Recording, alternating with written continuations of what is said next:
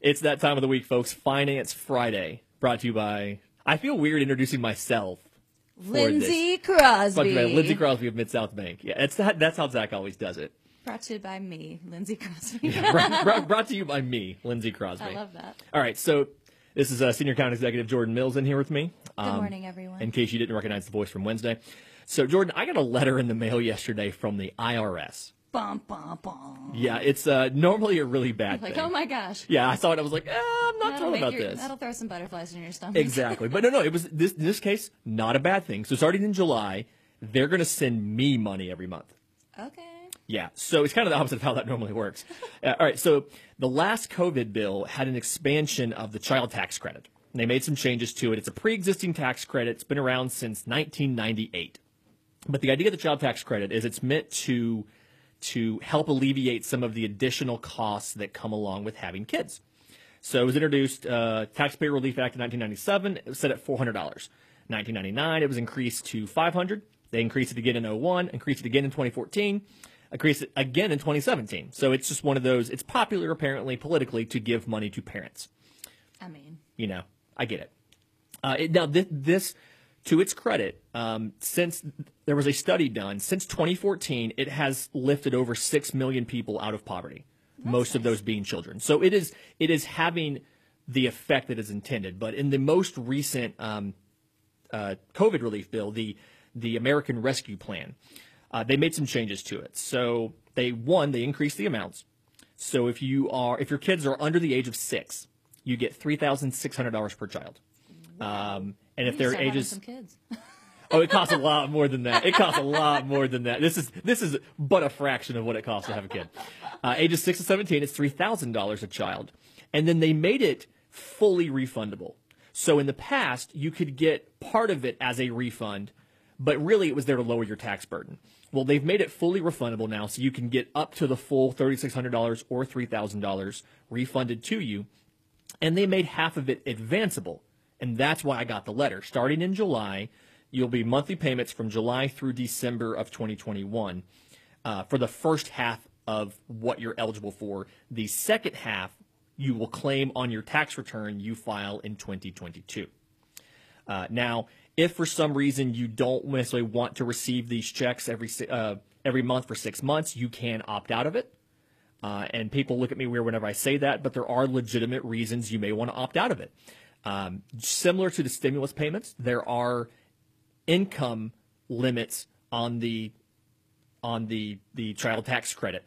And so if you qualified for it in 2020, that's the tax return information they're using for it, but 2021, your income's going to be too high, they're going to use that 2020 tax info for it. So they're going to advance that money to you, and then when you file your taxes, you have to pay it back. You will have to give it back. You may also have something where your child may change, like their birthday may change, or they may no longer be eligible. They may go past the age of 17. You may go from sole custody to split custody with a former spouse, something like that. So you can go online. There'll be an online portal that will launch towards the end of June, theoretically, where you can go in there. Allegedly, where you can go in there and you can confirm your information, confirm the ages of your children, how much you're going to get. Do you want it? Do you want to wait until you file your taxes? All of that. But what I wanted to use that for is you're getting money this summer for your child. So let's talk about how to teach your children about money. And the thing that people have to understand is your children are going to learn about money. Fiscal responsibility is very important to learn, especially at a young age. Well, here's the thing. They're going to learn about money, but do you want it to be from you or from someone else? Exactly. And if it's from you, you can, by having the conversation yourself, you can instill your values in your children. You can teach them fiscal responsibility, and you can teach them what to do. So I kind of wanted to go into what we have done with our children, specifically my oldest daughter, who's 6, to teach her about money. So the first thing that we did, and we have 2.5 kids. We have a 6-year-old girl, we have a 2.5-year-old boy, and we have a 6-year-old pit bull. We rescued her last year. Her name's Jolene. She's adorable. But sometimes she gets confused on what is a chew toy of hers and what is somebody else's. Mm-hmm. So she chewed up one of my daughter's dolls. And my daughter's reaction when she saw it, I was frustrated because I bought the doll. And she said, well, we can just go to the store and buy another one. Oh, And I was like, that was the wrong thing to say. Nope. So what we did was we used this as a learning opportunity to teach her about earning money for the things that you want and how things cost money. So I went and bought a certain Disney princess that lives in the water, whatever, doll. I don't think I'm allowed to say it. Anyway, so, and then I set up My personal favorite. There you go. I set up a system with specific tasks that she had to do and the payment required. And so clarifying on this is some of the tasks that my daughter has to do are just expected. That's part of what you need to do to live here. You need to make your bed in the morning. You need to bus your plate after dinner. Earn your keep. Earn your keep, exactly. But you can do additional things to earn money. So like if she takes the trash from her bathroom, not the kitchen trash, but the trash from... I'll say the kitchen trash probably the biggest she is. Exactly. You take the trash from her bathroom, that little small can. She takes it out and replaces the bag. She gets 50 cents. If you gather up all the dirty laundry from all the little small hampers we have in the house and take it to the laundry room, you get 25 cents. They're not all cleaning tasks. She can write a letter with 4 sentences and a picture to someone, and that's 50 cents. Oh, and the idea is, I just want her to understand you do things and you can receive compensation for it. And the hard part for that was making sure that the payment for the task and the reward scaled. So, we were paying 25 or 50 cents per task, and so the reward, getting that doll, was a total price of $5. So we're paying her in quarters, and and that was an easy way for us to, one, let her count, she's on there counting, but then she can count by 25, 50, 75, 100. So teaching her that skill, as well as teaching her about the concept of money. Money math is the only math I can do. I can calculate change in my head, but if you ask me to add 2 things together, not going to happen. It's like Pythagorean theorem. No, that doesn't matter. No. But I can figure out how much this is with a 20% discount. I know that 41 cents is one of every coin. There you go. Technically not one of every Not coin. every coin. Not, The main $1.91 would be the one of every coin. Anyway, that's just the bank thing. And then in this whole system we had of my daughter learning tasks and the payment required for them, we had a conversation with me and my spouse about allowance. Do you get an allowance, and how does that work? And so I that's up to you. My decision was, if we're going to do an allowance, it's going to be free of any requirements to receive it. So this is what you get. You get this every week. It's static. Whether or not you do those basic chores, I'll do punishment a different way. You get this money no matter what. But I imposed requirements on what you do with it.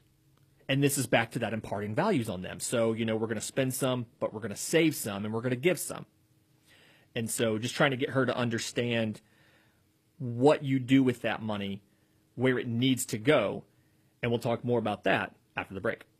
98.7 FM and 1400 AM. News Talk, WKNI. Welcome back to Finance Friday. Lindsey Crosby, Jordan Mills helping me out with this one here. We're talking about teaching your kids about money, and at the end of the last segment I talked about, imparting your values on them, spending some, saving some, and giving some. And something that the next step that we talked about was opening a savings account for your kids.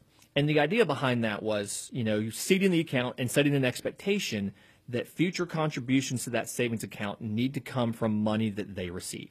So whether it ends up being, they get gifts at their birthday, they earn additional money some way, something from their allowance, that they need to contribute a portion of that to the savings and, discuss the point of it, and then set some sort of large goal for that.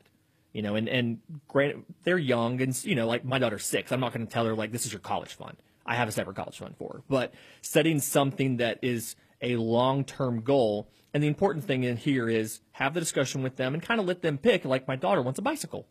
Great. Let's talk about the bicycle. And I'm going to seed that with most of the money required to buy a bicycle, but I'm going to make her do more than $5 of work to earn a bicycle. And then just remember, if you're doing something like this, if you're doing this savings account like that for a larger thing, still have a small tangible goal that they can work towards. So like in her case, we'll probably have another toy she can work for. We'll probably let her go pick out a toy, actually, and we'll buy it and let her work for the money for it, and then also have that savings thing for the bike. It's kind of like we talk about paying off debt. You want to have those small early victories so that they see that this is realistic and that this is something that they can easily do. So if you do a big thing like that, still give them a tangible goal they can work for. And then just teach them about how to make decisions about money. And my idea is introduce them to the concepts through like an everyday scenario. Something that's one of my favorites, take them to the grocery store with you. And they can actually see, like, they want cereal. Well, here's how much the cereal costs. Like, how it took you, let's say it took you a week to earn $5. That $5 buys one box of cereal, and the small size too, not even the family size. Yeah, the small size, and and kind of show them the difference between, like, okay, so here's this name brand one. Well, here's this generic one. This generic one's $1 cheaper, and give them the options of, do you want to buy this name brand one? Do you want to buy this generic one? If we pick 5 generics, we can use that extra money. Maybe we can buy some ice cream with that extra money or something, and just kind of let them see, ice cream. And you can kind of use that to, when it comes to budgeting, about making choices and needs versus wants. And, if there's a want that you have to make sure your needs are covered. And if you can make the need covered, you can get the want. And then let them make mistakes. They're going to fall. The first time you take them with money, they're going to fall for buying the candy at the register. Let them do it. Let them buy the candy at the register. The impulse, you're going to teach them about the impulse buy. It's not actually going to hurt them. This is not a harmful mistake they're going to make. As long as they share. No, dad That's when tax. we teach them on taxes. Dad taxes. I taught my daughter dad tax the other day. That's awesome. Because she was taking the food to the table to her brother, and I'm like, grab a blueberry. Like, those are his blueberries. I'm like, well, yeah, but you are preparing the plate, and you are serving it, so you can take a blueberry. Server tax. Yeah, well, I called it the dad tax, but yeah, it's the food prep tax. Service tax. Service tax. There you go. It's the service tax. And then we talked about, when we were at the grocery store, what is the family saving for? So, like, okay, if we save this money, what is going to happen with this, let's say $50? Are we going to go out and have tacos? Is this going to be some sort of family outing? Or are we saving it for something like a beach vacation? And kind of letting them see, here's what the family's putting money aside for now. And the whole goal is, teaching them positive habits, setting a budget before they go to the store, how to avoid retail therapy, how to kind of self-impose a waiting period. Why did you look directly at me when you said that? Because I recognize a lot of the tops that you wear, because my wife also buys the same ones from the same boutique. We are not addicted to the same boutique. I don't know what you're talking about. and so just teaching positive habits about, like, all right, we're going to go in here and we're going to make sure that we have a plan for what's going to happen with this money. And if we can cover all of our needs with the money we have budgeted, we can afford to get a want at the grocery store for something like ice cream. Definitely a want, not a need, except for, like, the middle of the summer. Then it's a need. You got to have it. You got to have ice cream in the summer. It's hot out there. Popsicles man. are a need in my house. Absolutely. We have to have popsicles. I love those, like, healthy strawberry fruit ones. Oh no, these are like the colored liquid. The ones in the, yeah, these are the colored pops? liquid that are just Those like are sugar the water. best. Yeah, that's what these are. My Pink son ones are loves my those favorite. things. Every meal.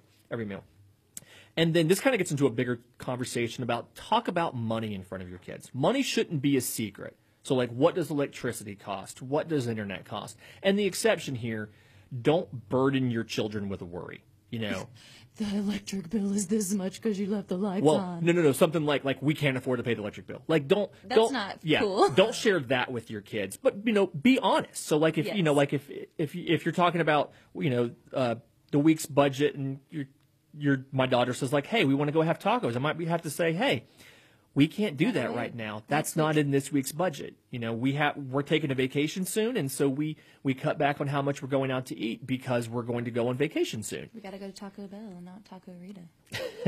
Look, none of them gave us money for this. Stop it, Jordan. Stop saying their names. Lindsay hates it when I say free pub. No free pub on Lindsay's watch. No free pub on Lindsay's watch. And then while you're having these conversations about money and about where they can get affordable tacos versus pricey tacos and things like that, tell them about mistakes you've made in the past. Tell them where you've messed up or where you've done wrong. And if it's a small mistake, like the buying the candy at the register, let them do it. Because the goal is for them to learn about mistakes that you've made and learn some of these simple mistakes so they don't repeat it in the past. You don't have to share everything. You don't have to get incredibly complicated with this, but you can work money into your daily life with your children and have them be a part of it so that they're exposed to these concepts and they're aware of it. And ultimately, that's the goal here. So if you need more information about any of this stuff, if you have questions about this, you can find me. I'm at Mid-South Bank, 519 East Gwinnett Avenue in Auburn, or you can call me, 334-521-6009.